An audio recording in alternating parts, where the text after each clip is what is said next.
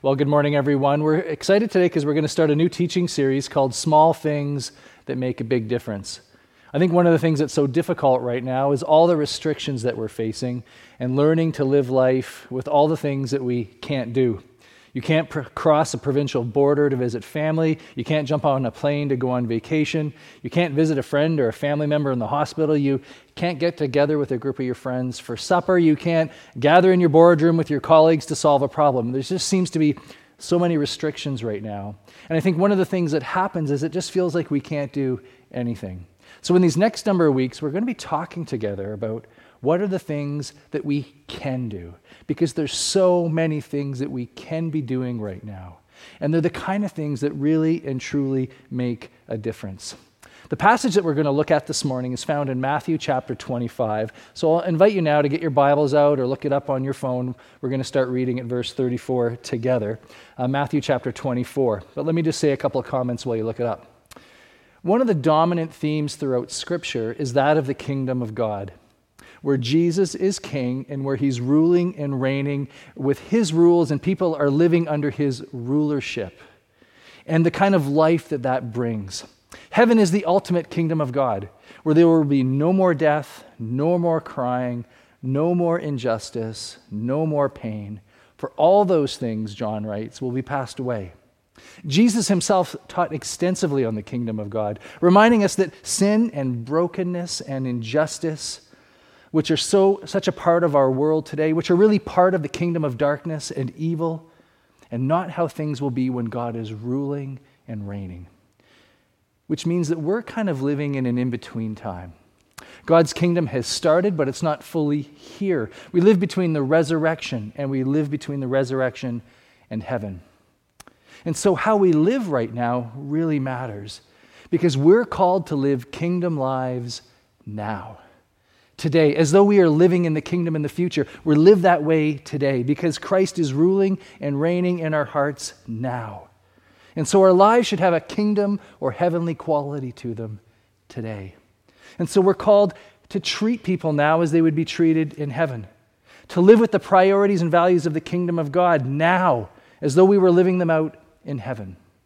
And if you're wondering what this looks like, you just simply look to the scriptures and watch how Jesus lived his life and how living in that kingdom rule, how he treated people. And that's where we get our lead. So let's look at Matthew chapter 25, verses 34 to 40, and let me read them for you. Then the king will say to those on his right, "Come, you who are blessed by my Father, take your inheritance, the kingdom prepared for you since the creation of the world. For I was hungry, and you gave me something to eat. I was thirsty, and you gave me something to drink. I was a stranger, and you invited me in. I needed clothes, and you clothed me. I was sick, and you looked after me. I was in prison, and you came to visit me." And then the righteous will answer him, "Lord, when did we see you hungry and feed you, or thirsty and give you something to drink? When did we see you as a stranger and invite you in, or needing clothes and clothe you? When did we see you sick or in prison and go and visit you?" And Jesus will reply, "I tell you the truth. Whatever you did for one of the least of these brothers of mine, you did it for me." Now, the first thing we notice about this passage is that it's actually set in the context of judgment, the day when all of us will stand before Christ and give an account for our lives. Now, ironically, in our culture, which is so passionate about issues of justice, we hate the idea of anybody judging our lives. But Jesus reminds us you cannot have justice without judgment. And that'll be a sermon for another day. But on this day of judgment, Jesus will be looking at how we treated others as proof that we truly are children of God, that our love for God is demonstrated in our love for others, that the gracious welcome Jesus has gave us when we came to him sinful and broken, we extend to others, that the generosity that Jesus has extended to us, we are extending to others. So is Jesus saying that all you have to do is give someone a cup of cold water and you go to heaven? No. What he is saying is if you have surrendered your life to Jesus, the evidence that you truly love God is that you are loving others as he did. Now, let me make a couple of comments about this passage. First is that we recognize that in God's kingdom, all people matter equally. Jesus mentions that some of the people that in his time had lesser value than others, and he lists them here. And sadly, 2,000 years later, some of those same groups of people are seen as less than by people in our day. But in God's kingdom, all people hold value as children of God. And anytime we come across a situation where people are being mistreated, then we are compelled to respond and to help meet the need. That's why we care for the poor, because in heaven there will be no needy people. And if we're going to live as if heaven is here now, we care for people. That's why we speak out against the sin of racism, which is the fruit of the kingdom of darkness. Because in heaven, all people stand equally before the throne of God. That is why we stand up to injustice now, because in heaven, that reality will be marked by the Lord's justice equally for all. Now, all of this can feel a little bit overwhelming to think about all of that and how do we live that all out. But did you catch how Jesus described us living that out? He said, do small things for one person. Do small things for one person. I was sick and you looked after me. Jesus didn't say I was sick and you healed me. He said you cared for me. His examples are small, basic acts of mercy: food, drink, clothing, hospitality. The kind of things that any one of us can do. And Jesus simply invites us to start thinking about the one person. Who's the one person that God would call us to extend this kind of mercy to? And we know this because you've been on the receiving end of someone's act of kindness to you.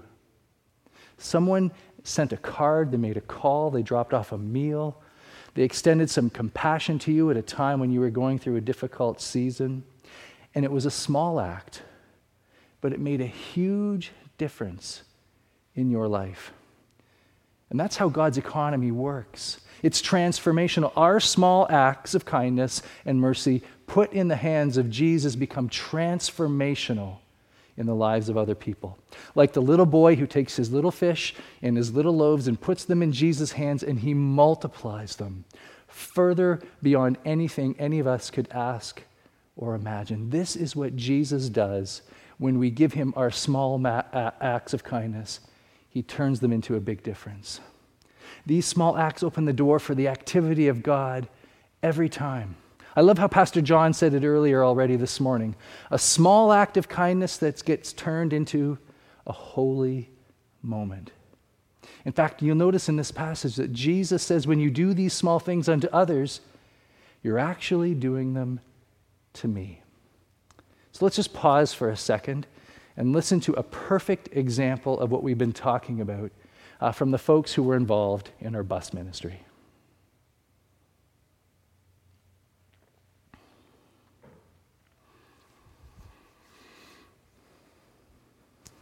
Isn't that a great story? We've heard some great stories already today from Margaret and Debbie and Mickey making meals, Sean and Susan, Neil and Trina with their caring for folks in the bus ministry, and Barb Dickinson's 30,000 treats over the last 10 years. But I feel like I need to confess something to you here today, that number is probably actually about 29,965 or so, because Pastor Joe and I have on occasion eaten some of those treats while popping down to the mission just to see what was on display for this week. So, Barb, our apologies. And when I heard those stories, all I could think about was how many other stories I've heard from some of you, both on the giving end and on the receiving end, of ways in which you have chosen to do small things for other people in so many meaningful and creative ways. And we know that as you do, they're making a big difference. Now, just before we move to communion today, let me remind you that this parable is one of judgment, but it's actually one of grace. Imagine that Jesus is giving us the final exam in advance. He's telling us what's going to be on the final test, showing us what the right answers are for that test as well. There are no surprises about what is going to be required of us in this life and what he'll be looking for on that day. Because Jesus wants us to know the joy of living a life of caring and showing mercy to other people as he did. So does your life reflect the values of the kingdom of heaven today? Is your love of God reflected in how you treat people, especially those who find themselves on the margins of society?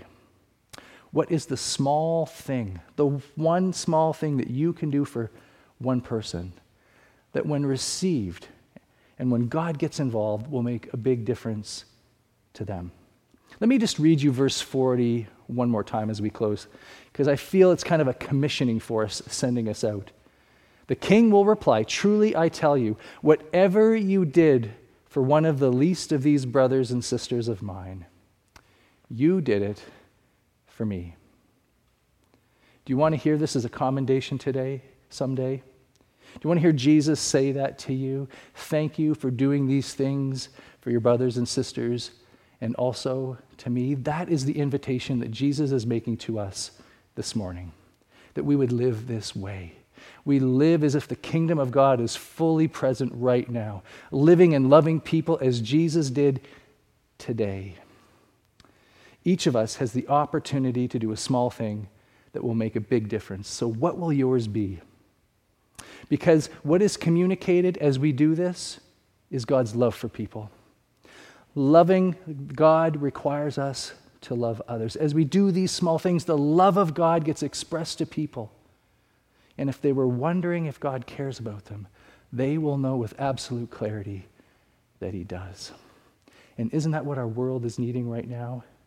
To know that God does love them and that they do matter. We're going to take communion this morning. And when we talk about communion, we talk about God's love expressed to us. So let me just pray for us as we begin. Lord, as we prepare now to come face to face with what love looks like, with what mercy and justice look like, we give you thanks. And God, we just start to imagine today if each of us took this call seriously to do small things for other people, the revolution that could begin, and the way that love would overflow from our church family into our city, that the world would know that God cares, that he sees them, and that he is there for them. God, as we place these small acts of kindness in your hands, would you do abundantly more than we could ever ask or imagine?